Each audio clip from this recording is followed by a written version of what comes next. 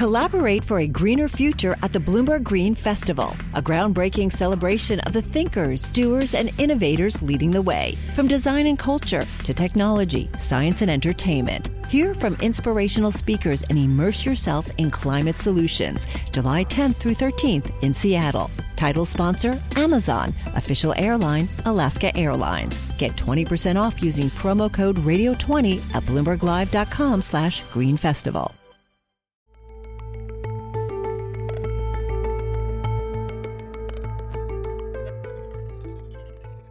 Hello and welcome to Out of Office. I'm your host, Malika Kapoor. Over the last few months, I've spoken to many business leaders about how they're navigating the pandemic, both personally and professionally as heads of companies. My guest today has been described as a hero of the pandemic. I will be humbled by that honor forever. Meet Jane Mosbacher Morris, founder and CEO of To The Market, a company that connects businesses and consumers to socially and environmentally responsible products from around the world. It's about saying, this is what I believe, and then deciding what are the types of goods that I can commit to buying that reflect those values. Call it consumerism with a conscience. When the pandemic hit, she got a network of makers, small businesses that would usually be making bags or accessories, to make something else instead. We went and we asked them if they could make masks and gowns, and an overwhelming number of them said, yes, we would love to. Not only would we love to have the opportunity to help to fight COVID, but we are also very, very excited about the economic opportunity. Jane is also the author of a book called Buy the Change You Want to See. We spoke about that, about what each one of us can do to become a conscious consumer, and I asked this entrepreneur who used to work in counter-terrorism why she decided to launch her business. So when I heard that access to capital was sort of the critical piece, because money is power, it changed the way I thought about how I wanted to spend my time on this planet. Here's my conversation with Jane Mosbacher Morris.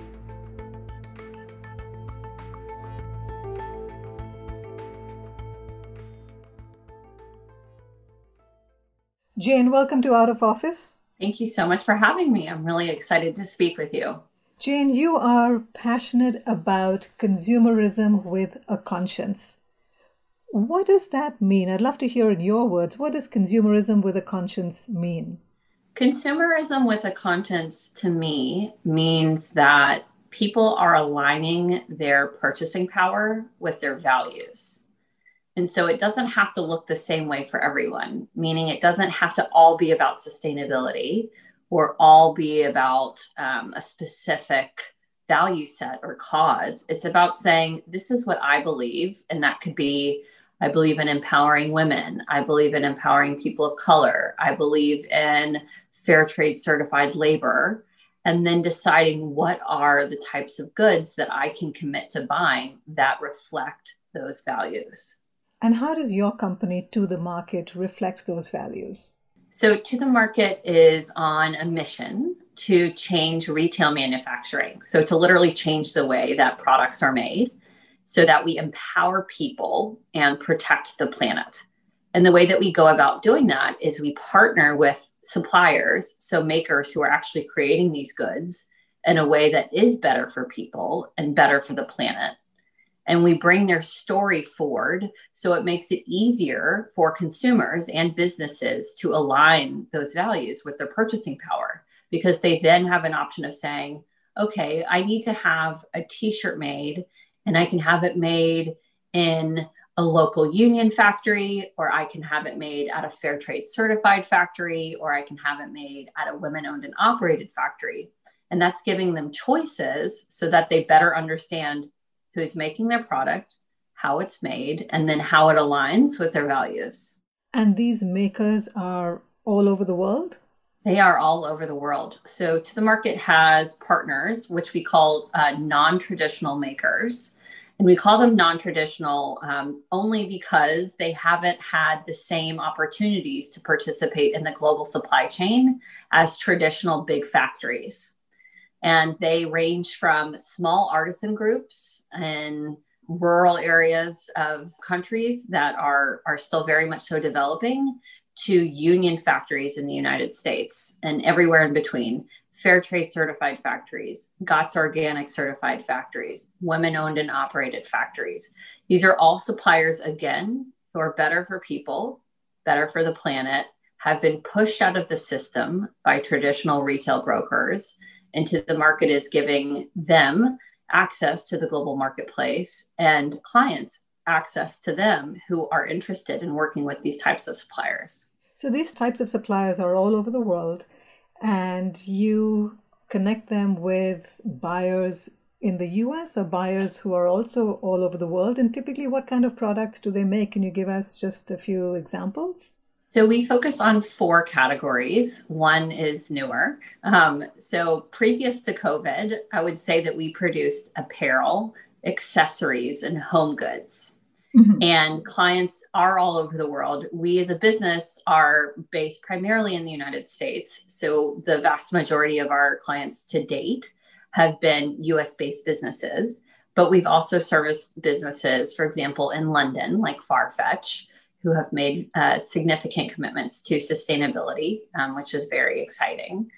And the newest category that we started producing in 2020 was PPE. And so we were able to actually leverage all of the really talented cut and sew makers that we have all over the world who may have been making backstrap loom bags or, uniforms or other forms of apparel, accessories.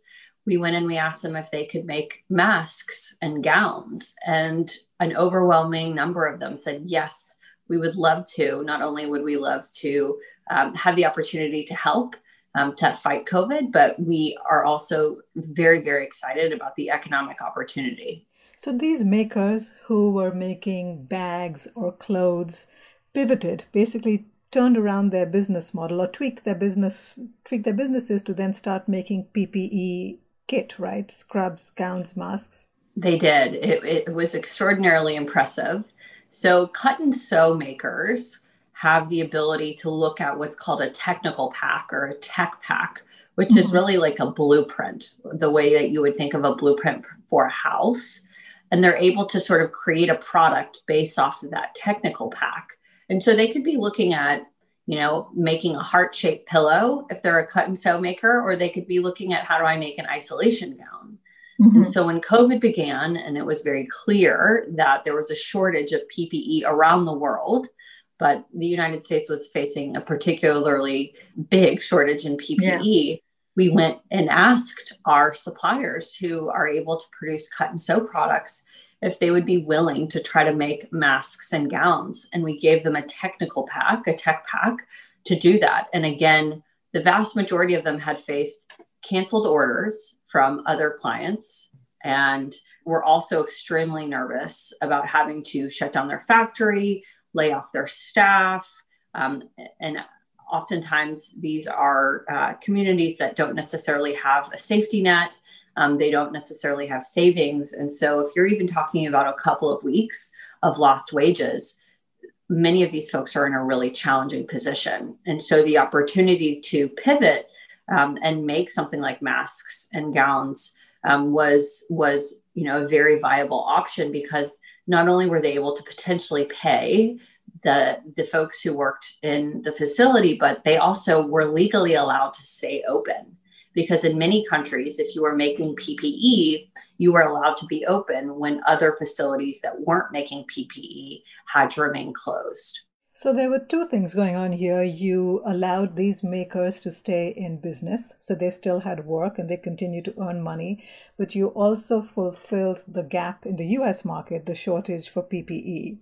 Yes, it was, it was a really neat example of aligning incentives. Mm-hmm. And so, we had incentives across from the client down to the supplier. So the client, of course, incentive is that we need PPE and we're facing a big shortage, some of which is contributed by the fact that many countries have closed production, or there are challenges in importing from certain countries. Regardless, there was a tremendous need that needed to be filled. And then you have in the middle, someone like To The Market who has a syndicated supply chain. So we have over 200 suppliers in more than 40 countries, which, even if you sort of throw out the social good associated with what we're doing, we had access to makers all over the world, which meant that if you have sort of rolling closures in countries, we were able to pivot and source from alternative places, which was really important. And then you also had, of course, the suppliers that we talked about who were saying, first of all, I want to help. I want to be a part of the solution. And second of all, I'm incentivized to do what I can to be a part of the solution, not only because I feel like it's the right thing, but also because I too am so motivated to keep the folks who work with me employed. You've been called a hero of the pandemic because of the work you've done. And I can see you smile very modestly over there. What does it mean to you to be called a hero of the pandemic? I remember when it came out, it actually made me really nervous because I think it some major imposter syndrome. So, hugely humbling. Deeply grateful. I will be humbled by that honor forever. But it also made me so deeply proud of the business that we had built, my teammates, how hard they worked to find all new buyers. We hadn't ever serviced hospitals prior to COVID. And so the fact that they were able to identify, hospitals, find contact information, sell into them, as well as our operations team be able to work so seamlessly with our suppliers to get the specifications right for the masks, for the gowns, and then work on, getting this product either to the client from the union factories in the US or imported from some of our overseas suppliers. It, to me, is a testament of, I think, sort of business functioning at its sort of highest and best use. This must have been challenging, though. You're based in the US, your makers are around the world. How did you manage to sort of get it all to come together, with you being in one part of the world, makers are everywhere, to get everybody to realign and to do what they've done and produce so many units of PPE equipment? How did you manage to do that, to pull it all off? Well, I think that building trust with our makers has been really critical. And so we have a process that makers have to go through to be vetted and approved for us to be able to work with them. And if they are vetted and approved, then they sit in what we call our vendor matrix, which is essentially a matrix of approved suppliers that reflects to us capabilities, production capacity, story. We have all sorts of points of data about them. And I think that because they, as suppliers, are excited about someone like To The Market coming in and saying, we believe that you are just as good, if not better, than the big factories who have maybe questionable environmental and social footprints. And we think you're just as capable of servicing Fortune 100 companies, if not more capable. I believe that they feel like we believe in them and that we are championing for them. And because of that, I think they are willing to work with us. And when we came to this with this new idea, can you make this type of product? I think that they trusted that we would do our very best to try to sell the product. If they were able to make it, that there was a very good chance that we would be able to give them purchase orders and be able to sell that product effectively. How does a business leader build trust? Well, I think it takes time, and I think it takes setting clear expectations about what you stand for. So when we introduce ourselves to our makers, which are some of our stakeholders, and you can translate this into any other industry, when a business person, and you can be a not-for-profit person as well, because everybody engages with stakeholders, both on sort of the investor donor side and then sort of the recipient or partner side. I think making clear what it is you believe and what you're trying to accomplish is really critical, because then they have something to benchmark you against. Okay, they came to me and they said that they believed this and they're trying to accomplish that. How are they doing in the way that they engage with me? Is it reflective of what they're saying they're trying to accomplish or not? And so I think we've benefited from having a very clear mission. I mean, even though we're, a venture-backed business, so, we are a for-profit business that focuses on leveraging the markets to make change. We've always been very clear with what we're trying to accomplish from a mission standpoint. And so I think that has given both, again, investors, employees, makers that we partner with trust, because the mission is clear, and then there's accountability if we're not operating in a way that's reflective of the mission.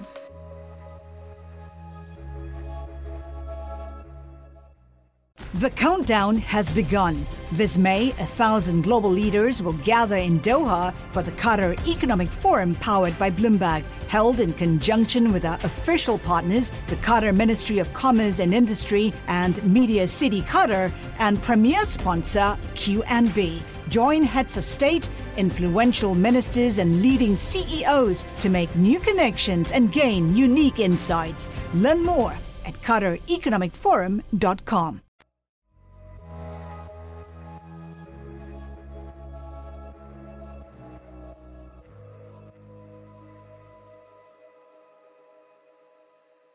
You are, as you say, a for-profit business, yet it's obviously very important to you that your business also does good.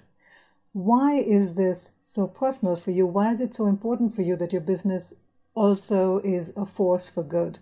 Well, I started my career in a totally different space. So I started at the Department of State, which is essentially sort of the Ministry of Foreign Affairs for the United States. And I was working on counterterrorism, and I was specifically focused on women. So I was focused on not only the role of women within terrorist organizations. So, what was happening for if we acknowledge that women are equal to men, that means they can be just as good and just as bad. Yes. So I was looking at the role of women within terrorist organizations, but far more importantly, because there's far more folks that are not in terrorist organizations, I was looking at the role of women in fighting terrorism. Mm. So how were countries and nonprofits and international organizations engaging women on this topic of fighting terrorism? And what I found is that there wasn't a lot of that going on. A lot of the traditional way to fight terrorism is through military training and law enforcement training. And the security sector in almost every country around the world is dominated by men, which is fine, but it means that you're not talking to women about this norm of terrorism. Is it okay or is it not okay to use violence to against non-combatants to achieve a political objective? And so I started generating these programs to focus on engaging women in the security sector and in civil society to learn about fighting terrorism. And spending time on the ground in places like Afghanistan, the biggest piece of feedback I got from women was, this is valuable, whatever type of training it was, capacity building, lobbying to have more women's rights, or having, more seats at the table for women, and peace negotiations, all valuable, but nothing was as valuable, they told me, as giving them access to capital. Mm. And that could be capital that they earned, ideally. It could be capital that they shared. So the ability to actually access money within, between your spouse, or inherited. And so when I heard that access to capital was sort of the critical piece, because money is power, it changed the way I thought about how I wanted to spend my time on this planet. And it really made me think about, well, what would possibly be my role in helping to create and sustain jobs for vulnerable persons, particularly women. So meaning people that are, again, overlooked, underrepresented, not given a fair shake. What is my potential role in helping to change that? And I ended up landing on the retail industry because the production of product is the second largest economy in the developing world. And it's an economy that's dominated by women. And so it's one that very well suited what I was trying to accomplish: job creation, job sustainment in a dignified way for women. And so ultimately, when I think about to the market success, I want to incentivize actually women across our value chain. I want women at our cap table to make money, and men, but certainly I want more women in our cap table to participate than in traditional companies. I want our employees to be able to make change and to, build a livelihood for themselves. And I want the makers in our supply chain to have, an opportunity to generate steady income, and in the meantime, help the world sort of move away from reliance on, again, these traditional factories who have challenging environmental and social footprints. How many of your makers are women? Oh, the vast majority. I would say probably 90 to 95% are women, which is what is unique is that many of our makers are owned and operated by women. What's not unique, actually, interestingly enough, is that operators, which is the term in the retail industry for folks who literally work in a factory, the vast majority of garment workers, even in factories with these tough environmental and social footprints, are in fact women. So this is an industry that is dominated by the hard work of women. What's interesting is that most of the time, even if it's a female brand, it's run by men. Even if it's a female focused, again, retail organization, most of the investors tend to be men. And again, I love men. My point though, is that women have worked hard in this industry for a very long time. They haven't always been the ones that are making money off of the industry. And that is exciting to me, that you can make change on the ground for makers, and you can make change for the employees, for the teammates, and for the investors. So across the value chain. You have a book out, Buy the Change You Want to See. So tell us a little bit about what the book is about. So the book is all about how do we make it easier for those who have the ability to make choices around how they spend their money to be conscious consumers. And just as we spoke about at the beginning, conscious consumer doesn't have to look a certain way. It doesn't mean that you only, buy union product or you only buy eco product. It could be that you decide that you're going to spend a portion of your income on made in America product because you fundamentally believe in bringing retail manufacturing or manufacturing in general back to the US. Or it could be that you commit to buying, 20% of your product for, gifts, let's say, from businesses that are owned by people of color. It's this idea of everyone has purchasing power. Some people have more than others, but we all have purchasing power. For those of us who have choices around how we spend, because not everyone does, but for those who do have choices about how they spend their money, there's an opportunity to make change by aligning your purchasing power with your values. And what's super interesting to me is when I point out that the average American has more ability to sort of make choices around the money they spend. So they have more sort of disposable income that they may be able to make sort of more definitive choices about who they spend their money with. Then they likely have the ability to give away to charity. So meaning, again, if I, as Jane, am most incentivized by empowering women, that happens to be the value that is most exciting to me. My husband is from Kentucky. He saw a tremendous number of factories closing. And so he is really excited about Made in America product. To me, I have the ability to, commit my budget for gifts to buy from women-owned businesses. That is likely a much higher number than what I'm able to afford to donate to women's organizations. Mm-hmm. And you said that I can make a difference by even choosing where I want to buy a cup of coffee from, right? Yes. Coffee is always my favorite topic because I'm such a strong, coffee advocate / major coffee drinker throughout the course of every single day of my life.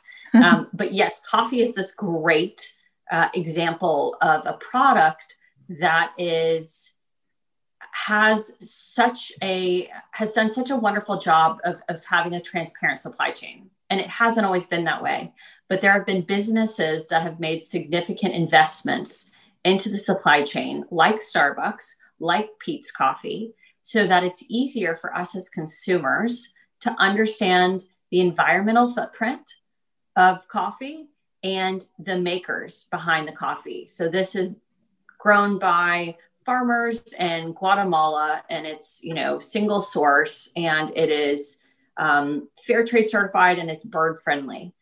Literally, there are so many specific types of certifications that coffee growers can now obtain. Bird friendly is one of my favorites, but there are so many. And that to me is very exciting because it's a clear example of where I think other products, particularly retail, will go, where you have really clear ways to see, does this product align with my values? How do we see that? As a consumer, how do I know which of the products I'm buying has been ethically or environmentally responsibly sourced? So I think that becoming sort of your own Sherlock Holmes is a sort of good first start, right? So this sounds silly, but literally because of increased regulation, there are more and more statements on companies' websites about what they're doing to fight exploitation in their supply chain and what they're doing to advance sustainability. And so even starting online on the website is a really powerful place to start. Another place to start would be literally just looking at the labels. And so certain industries like food and beverage have really clear labeling. Other industries like the industry we're in, apparel, accessories, home goods, PPE, not as clear of labels. So what you can do though is when you look at the labels, you can begin to learn more about the quote ingredients. So, okay, this is made of organic cotton. This is a more sustainable option than conventional cotton.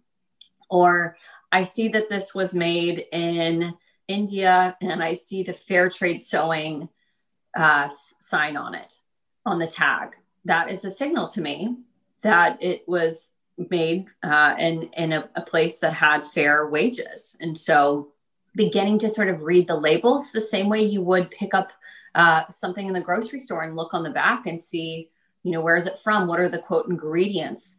I think beginning to learn more about materials, countries with strong labor laws, those that do not, and then beginning to make choices accordingly.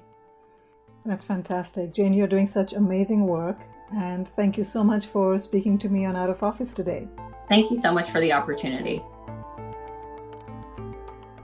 That was my conversation with Jane Mosbacher Morris. I hope you enjoyed it and got some ideas about how you can make a difference through the products you buy. I know that I certainly did. I'm Malika Kapoor. This episode was produced by Jordan Gaspare. I hope you'll take a few minutes to check out other episodes of Out of Office, and you can find them on Apple Podcasts, Spotify, the Bloomberg Terminal, and on Bloomberg.com. We'll be back next week. Till then, stay well, and thank you for listening.